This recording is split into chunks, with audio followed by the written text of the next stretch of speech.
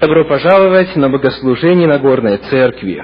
Сегодня мы продолжаем с вами цикл проповедей, посвященный святости, освящению, совершенствованию и изменению греховной человеческой природы, негативных черт характера и всех проявлений греха, которые мы либо унаследовали, либо приобрели в результате собственного выбора, живя на грешной земле.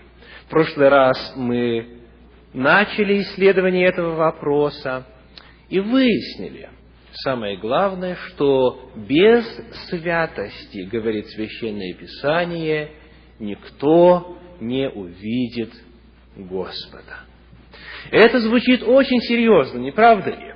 Без святости, без освящения никто не увидит Господа. И начиная с сегодняшнего дня и в последующие субботы мы будем с вами исследовать, в чем же конкретно эта святость проявляется. Какие сферы нашей жизни особенно отмечены как те, которые должны быть освящены. Вся наша жизнь по замыслу Божью должна быть святой, праведной. Но некоторые вопросы особо отмечены, особым образом указаны. И сегодня я приглашаю вас открыть послание к Ефесянам, 4 главу. Послание к Ефесянам, 4 главу, стихи с 20 по 25, и затем с 29 по 32. Итак, откройте, пожалуйста, послание к Ефесянам, 4 главу, стихи с 20 по 25 и с 29 по 32. Готовы? Так, а чего Библию не принесли с собой на богослужение? Если нужны дополнительные копии Библии, пожалуйста, дайте знать, мы принесем, чтобы вы сами видели библейский текст. Благо, в этой церкви можно успевать найти место Писания. Текст называется, отрывок называется дважды, трижды, а то и четырежды. Итак, послание к Ефесянам, 4 глава, стихи с 20 по 25 и с 29 по 32. «Но вы не так познали Христа, потому что вы слышали о Нем и в Нем научились, так как истина во Иисусе. Отложить прежний образ жизни ветхого человека, истлевающего в обольстительных похотях, а обновиться духом ума вашего и облечься в нового человека, созданного по Богу в праведности и святости истины. Посему, отвергнувши ложь, говорите истину каждый ближнему своему, потому что мы члены друг другу. Никакое гнилое слово да не исходит из уст ваших, а только доброе для назидания в вере, дабы оно доставляло благодать слушающим. И не оскорбляйте Святого Духа Божия, которым вы запечатлены в день искупления. Всякое раздражение и ярость, и гнев, и крик, и злоречие со всякою злобою да будут удалены от вас. Но будьте друг к другу добры, сострадательны, прощайте друг друга, как и Бог во Христе простил вас». Этот отрывок начинается тем, что описывает человека, узнавшего о Христе и научившегося во Христе, познавшего эти идеалы, эти высоты. И далее следует призыв отложите вашу ветхую природу и облекитесь в нового человека, обновите ваше сознание, ваш разум, и облекитесь в нового человека в праведности и святости истины. И далее, когда этот призыв к святости прозвучал, говорится «посему», то есть исходя из требований святости.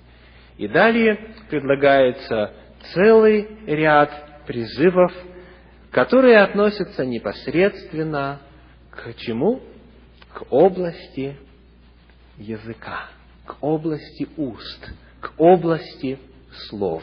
Мы сегодня продолжаем цикл проповеди о святости, и наша сегодняшняя тема называется «Святость уст». Святость уст. Святость речи. В нашей культуре к словам относятся пренебрежительно, не считая их чем-то важным или большим или значимым. Такие фразы, как «подумаешь, сказал», приходилось вам слышать? Или «ну я ведь просто сказал, я не сделал». Как будто бы слова не имеют абсолютно никакого значения. Мы, вырастая, знакомясь с тем, что люди вокруг нас лгут, лукавят, начинаем верить в то, что слова в действительности не имеют никакого значения. Мы не доверяем политикам, мы не доверяем руководителям, мы не доверяем детям, мы не доверяем друг другу, муж жене, жена мужу. Слова – это одно, то, что говорит, это все ерунда, это не важно. И вот это состояние мешает нам осознать до конца все великие и далекие горизонты святости уст, святости речи, которые Бог желает нам открыть. И не только открыть, но и дать возможность стать святыми в нашей речи. Что Библия говорит о значимости слов? В действительности ли слова – это лишь только звук, который производит волновые колебания в воздухе и ни к чему не приводит, и ничто фактически не значит? Давайте посмотрим, что Иисус Христос думал по этому поводу, повторяя волю Божью, изложенную еще в Ветхом Завете. Это Евангелие от Матфея, 12 глава. Евангелие от Матфея, 12 глава, стихи с 34 по 37 говорят следующее. Евангелие от Матфея, 12 глава, стихи с 34 по 37. «Порождения ехиднины. Как вы можете говорить доброе, будучи злы? Ибо от избытка сердца говорят уста». Это страница 14 в Новом Завете, Матфея 12 глава, стихи с 34 по 37. «Добрый человек из доброго сокровища выносит доброе, а злой человек из злого сокровища выносит злое. Говорю же вам, что за всякое праздное слово, какое скажут люди, дадут они ответ в день суда. Ибо от слов своих оправдаешься, и от слов своих осудишься». Итак, этот отрывок Священного Писания как минимум делает три очень важных утверждения касательно слов. Первое. Важность слова, значимость слова. Оказывается, на суде будут рассматриваться не только наши дела для определения нашей вечной участи, но еще и наши слова, а еще и наши помышления. Но об этом в другой раз. Слова будут весьма значимым критерием оценки состояния человека и его возможности или невозможности наследовать жизнь вечную. От слов своих оправдаешься, и от слов своих осудишься. Первое, что Христос здесь говорит, слова очень важны. Слова чрезвычайно важны. Далее. Давайте проиллюстрируем это положение о важности слов одним интересным рассказом. Речь идет о рассказе Званцева, который называется «Дело Вальяно». «Дело Вальяно». Рассказ Званцева. Суть дела заключалась в следующем. В 80-х годах прошлого столетия, теперь уже позапрошлого столетия, то есть 19-го, Таганрог бойко торговал с заморскими странами. Молодой торговый маклер, то есть посредник при заключении торговых сделок, неожиданно для всех сказочно разбогател. Долго никто не мог понять, каков источник его богатства. А когда это стало ясным, то Вальяно был уже так богат, что не боялся разоблачений.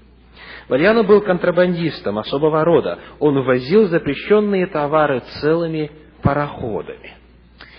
Существовало таможенное правило.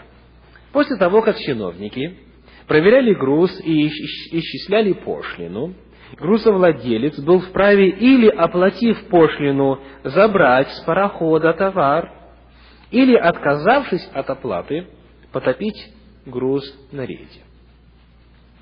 Акт о потоплении подшивался к делу, и пароход уходил в обратный рейс. В действительности никакого потопления не было. У Вальяно была зафрахтована целая флотилия турецких филюг, вместительных лодок, а весь груз с борта парохода, а не со дна Азовского моря, попадал в подвалы особняка Вальяно. В Таганрог прибыл новый прокурор, охваченный жаждой карьеры. Он возбудил дело против Вальяно, которое двигалось с необычайной быстротой. Никакие попытки подкупить прокурора не удались. Вальяно грозили 3 месяца тюрьмы, а главное, штраф за контрабанду в размере 12 миллионов рублей, то есть все его состояние. В качестве защитника был приглашен посовер, специалист по гражданским искам. И вот заседание суда. Обвинительную речь произносит прокурор. Она длится 3 часа. Вина Вальяно доказана. По сравнению с прокурором, защитник был необычайно краток.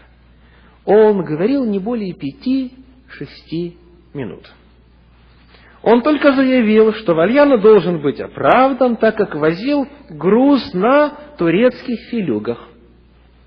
А в разъяснении судебного департамента Сената с исчерпывающим перечислением всех видов морской контрабанды, лодки, баркасы, шлюпки, плоты, даже спасательные пояса и обломки кораблекрушения, даже пустые бочки из подрома, плоскодонные турецкие филюги не упоминаются. А разъяснения правительствующего Сената распространительному толкованию не подлежат. Бледное лицо прокурора залилось краской. Он вскочил и почти закричал дрожащим голосом: «Вальяно — контрабандист! Если бы он им не был, он не мог бы заплатить своему защитнику 1 миллион рублей на защиту». В зале ахнули. 1 миллион рублей! Неслыханная цифра! И реплика прокурора тотчас обернулась против него. «Да, я получил 1 миллион», — спокойно ответил защитник. «Значит, так дорого ценятся мои слова. А теперь посчитаем, сколько же стоят слова прокурора». В год прокурор получает 3600 рублей, высчитывал вслух добродушный адвокат. В месяц 300, стало быть, в день, в том числе и сегодняшний день, рублей 10. Произносил прокурор свою речь сегодня 3 часа. сказал за свои 10 рублей 45 тысяч слов. Сколько же стоит слово прокурора? Вытянувшись, пособер крикнул: «Грош цена слову прокурора!» Процесс был выигран, Вальяна оправдали.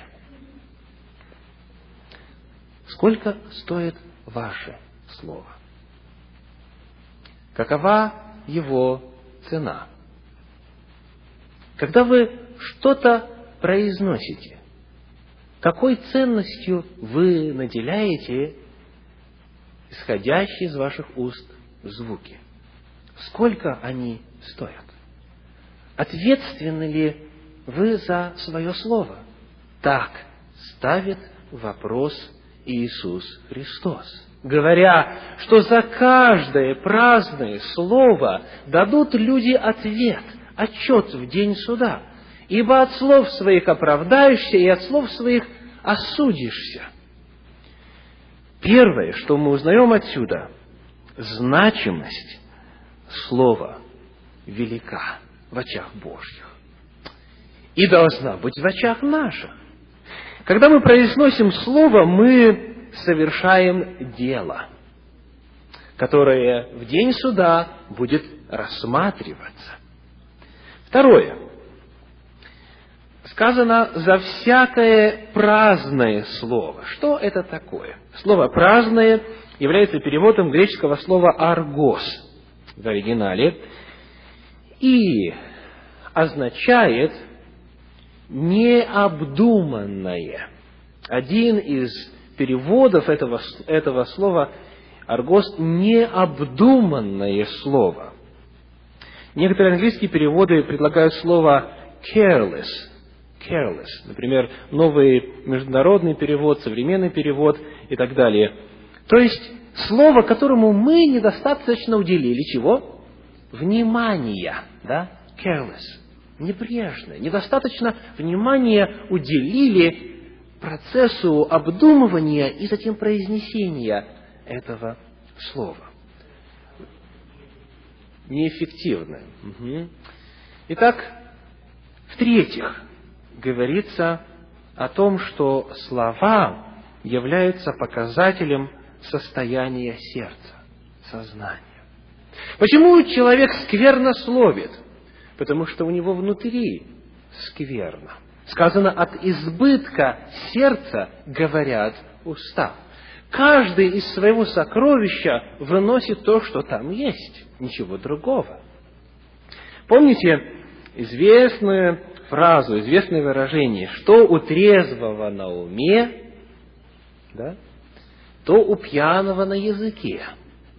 Так бы не сказал. Вроде приличный человек, как напьется, вот тогда и узнаете, что у него там в сокровище лежит. Конечно, к верующим это не относится, поэтому для верующих я изобрел другую фразу. Что у спокойного на уме, то у разнервничавшегося на языке. Стоит немножечко раздражения внести в духовное состояние человека, вот тут-то и становится ясно, каков он, чем его сокровище забито. От избытка сердца. Итак, во-первых, слова очень важны.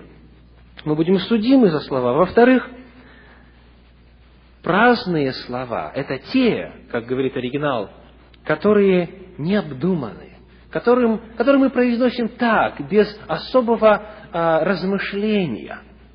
За эти слова мы в особенности будем ответственны. И, в-третьих, слова есть показатель состояния сердца, сознания. Итак, указав важность этого вопроса, чрезвычайную фактически важность в очах Божьих, давайте теперь вернемся к нашему изначальному тексту, к изначальному отрывку, к посланию Ефесянам 4 главе, и посмотрим здесь на критерии, которые предлагаются к языку, которые предъявляются к речи, и посмотрим, в чем же конкретно святость речи, согласно этому отрывку Священного Писания, заключается.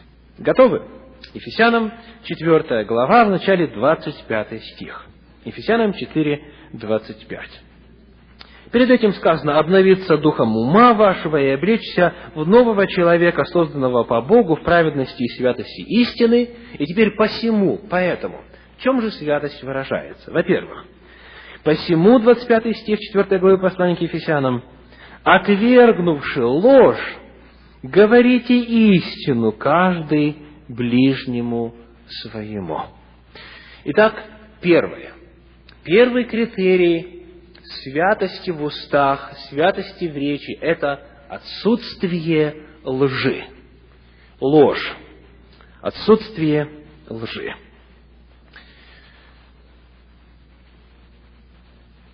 Когда мне приходилось иногда призывать к отсутствию лжи в речи,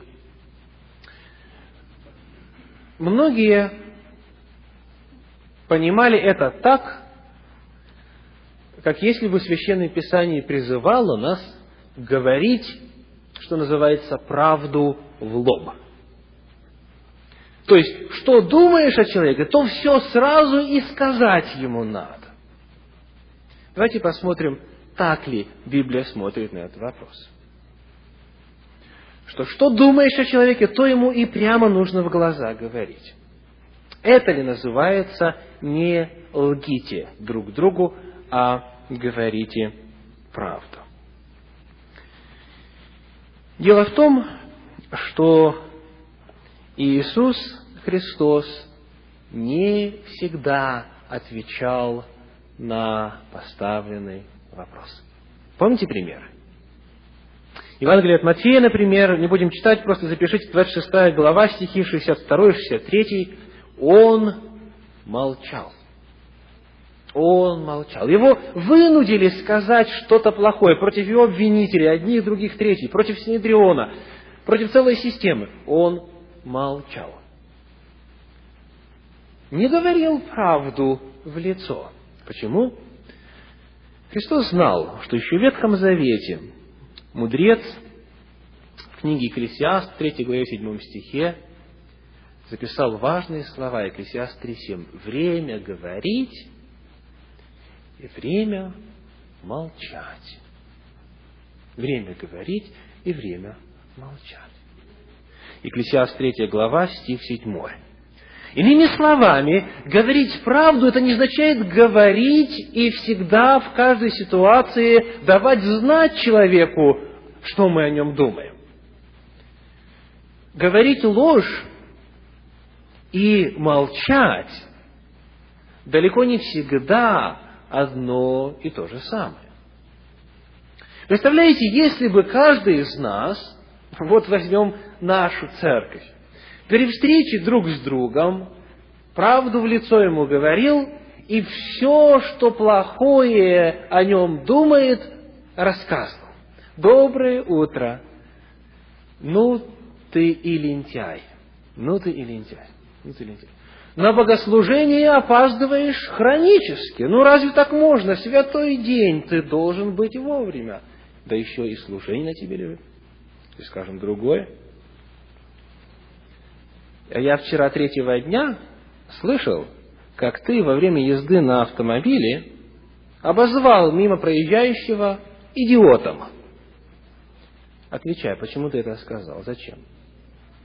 Бог к этому нас не призывает. Иногда это нужно сказать, но нужно знать, когда молчать, а когда говорить. То есть я хочу просто сразу выяснить некоторые неверные понимания этого вопроса. Далее. Очень часто в общении мы с вами отвечаем не на поставленный вопрос, а на подразумеваемый вопрос. Ну вот, например, вам говорят, или вам задают вопрос: а ты в какую церковь ходишь? Мы почему-то часто воспринимаем этот вопрос так: какой деноминации ты принадлежишь?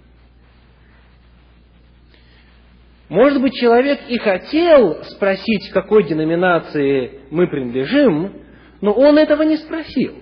Он спросил, в какую церковь ты ходишь? И если я бы отвечал на этот вопрос, я бы перечислил порядка 20 церквей, в которые я хожу. И американские, и русскоязычные. Ответил бы прямо на поставленный вопрос.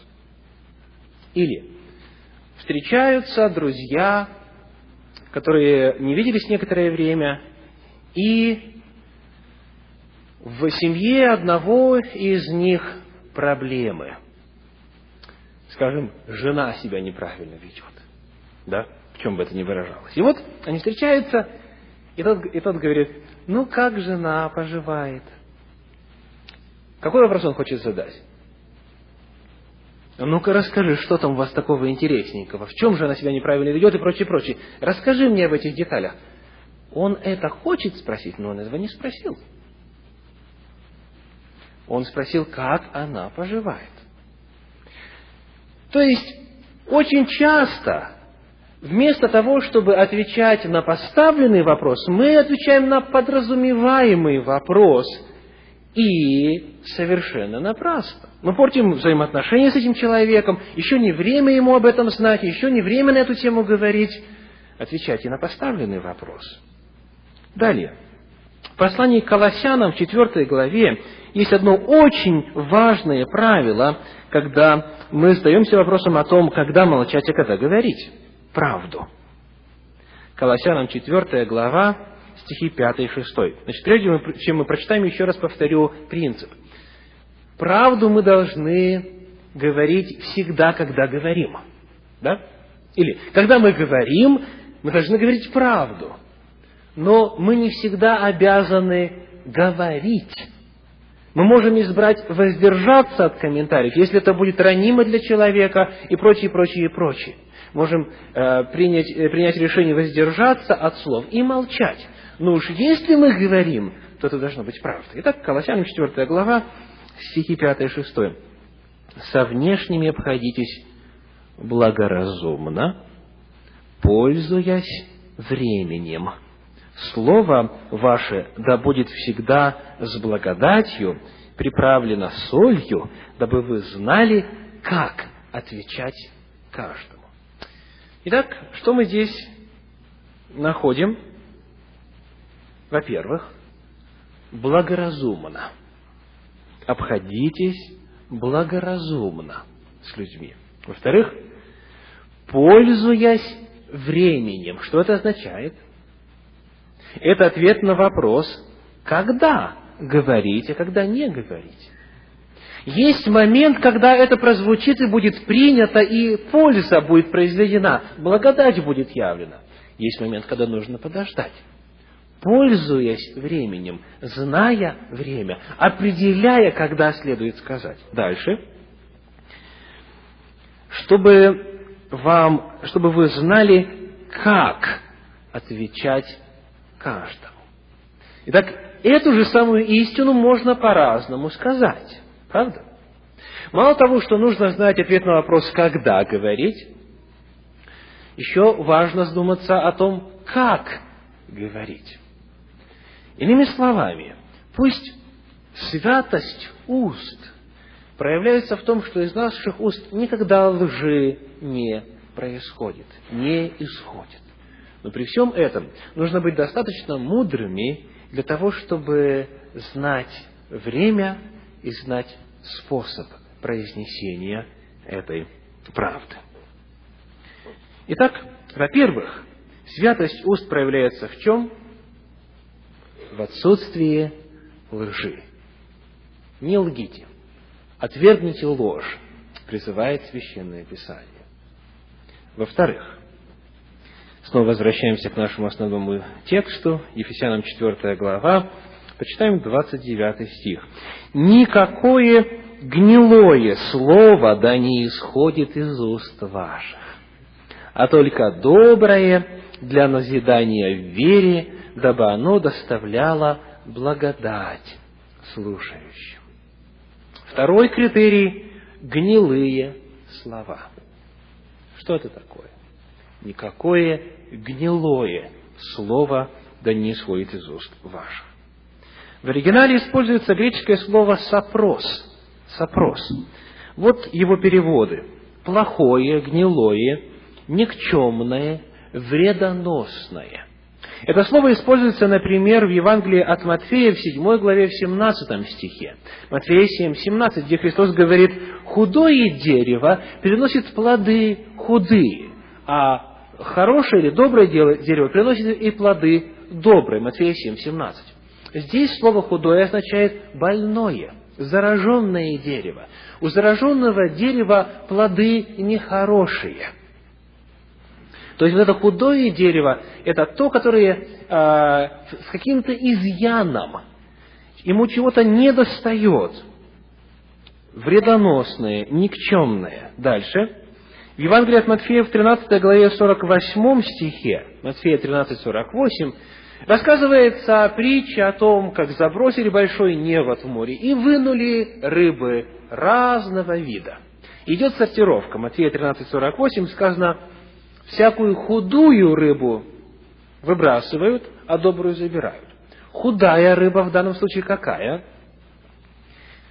Не тощая, конечно же, а непригодная для употребления. Так? Непригодная для употребления. Значит, гнилое слово – это какое слово? То слово, которое не приносит пользы, то слово, которое, наоборот, является вредоносным, то слово, которое непригодно ни к чему, или плохое, или гнилое, как тут и сказано. Что это означает практически? Мы видим, что здесь, в этом стихе, это гнилое слово противопоставляется какому слову? Посмотрите в стих. «Никакое гнилое слово, да, не исходит из уст ваших, а только...» Какое? Только доброе. Для назидания. Доброе для назидания – это значит то, которое приносит пользу, или, как дальше говорится, благодать слушающим. То есть это то, которое укрепляет, поднимает человека, приносит пользу. И вот оно противопоставляется вот этому самому гнилому слову, никчемному, бесполезному, ни на что не годному, испорченному, гнилому. Приходилось ли вам когда-нибудь есть клубнику? Летом, когда вот вы вышли на этот там приусадебный участок, на дачу, в огород или в лес. И вот нашли место, где находятся эти ягоды, и берете и срываете одну из них. Она большая, красная, ароматная. Так и хочется ее с ней рассчитаться, разделаться как можно скорее. И вот вы настолько охвачены вот этим желанием насладиться вкусом, что не особо ее осматриваете со всех сторон. Помещаете в уста, начинаете процесс снабжения от того, что положили слюной, процесс пережевывания, а потом с отвращением выплевываете назад, быстренько промываете ротовую полость водой, а может быть еще и идете зубы чистить. Почему? Гнилая оказалась ягода, гнилая. Вот примерно такое же ощущение у Бога вызывают некоторые слова, которые мы произносим. Никакое гнилое слово, да, не исходит из уст ваших. Вернемся к нашей иллюстрации с вождением автомобиля.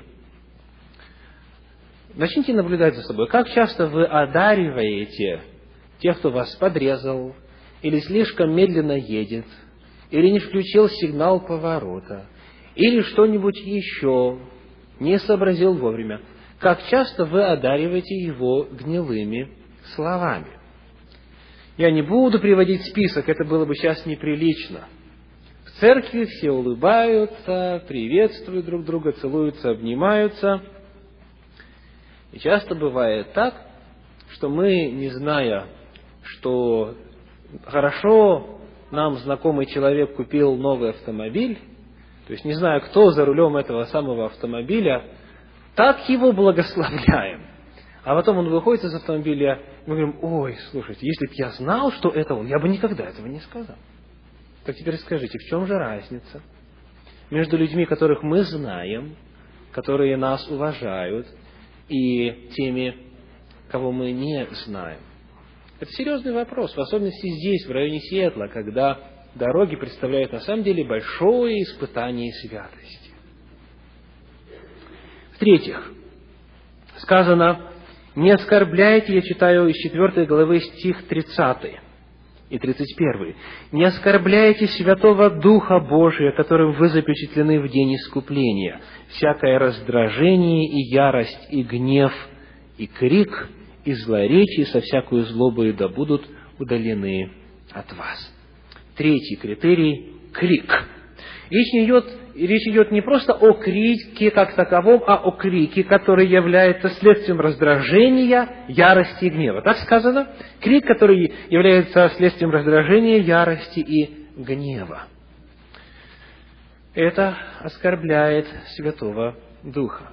Повышение тона в раздражительности, тем более крик, сказано, есть фактор, который весьма Богу неприятен. И в-четвертых, злоречие да будет удалено от вас. В оригинале используется греческое слово «бласфемия», означает дословно «говорить против», «клеветать», «оскорблять». Речь идет о словах, направленных на унижение кого-то, на дискредитацию кого-то. Бласфемия. Говорить против, клеветать, оскорблять. Слова, направленные на унижение и дискредитацию.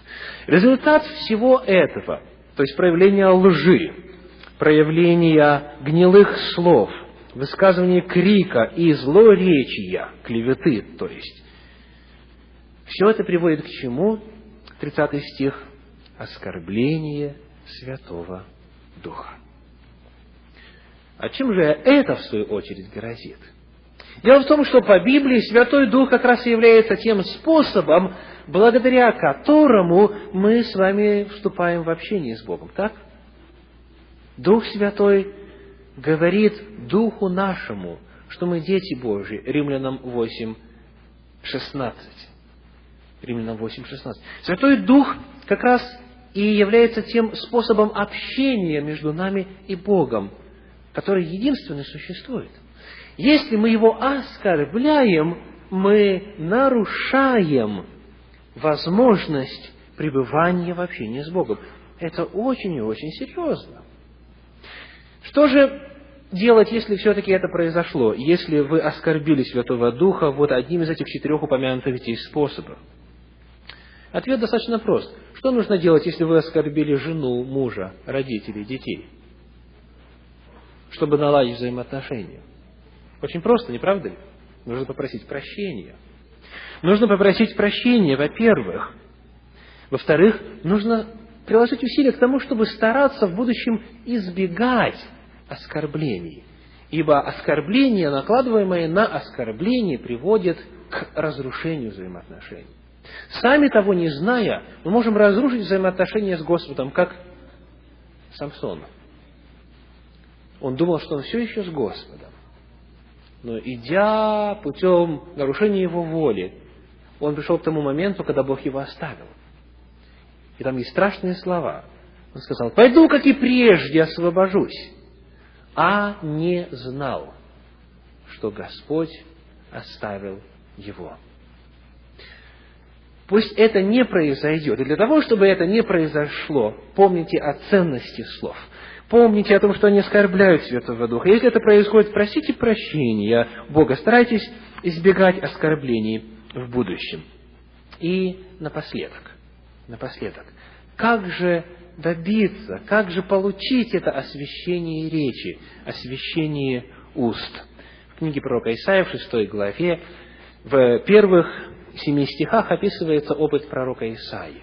Когда он увидел святость Божию, когда он увидел величие Бога, Его нравственность, Его чистоту, Его безгрешность, когда он это увидел, он сказал: бедный я человек с нечистыми устами.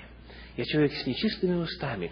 И тогда, когда он это осознал, осознание есть первый шаг к изменению, Бог символически описывается, послал ангела, ангел взял уголь жертвенника, прикоснулся к языку, к устам и очистил уста.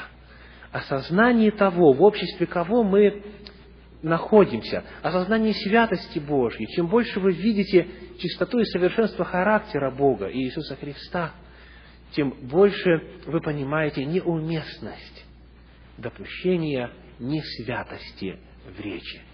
Подобно тому, как в обществе царской России считалось, что в присутствии дам нельзя сквернословить,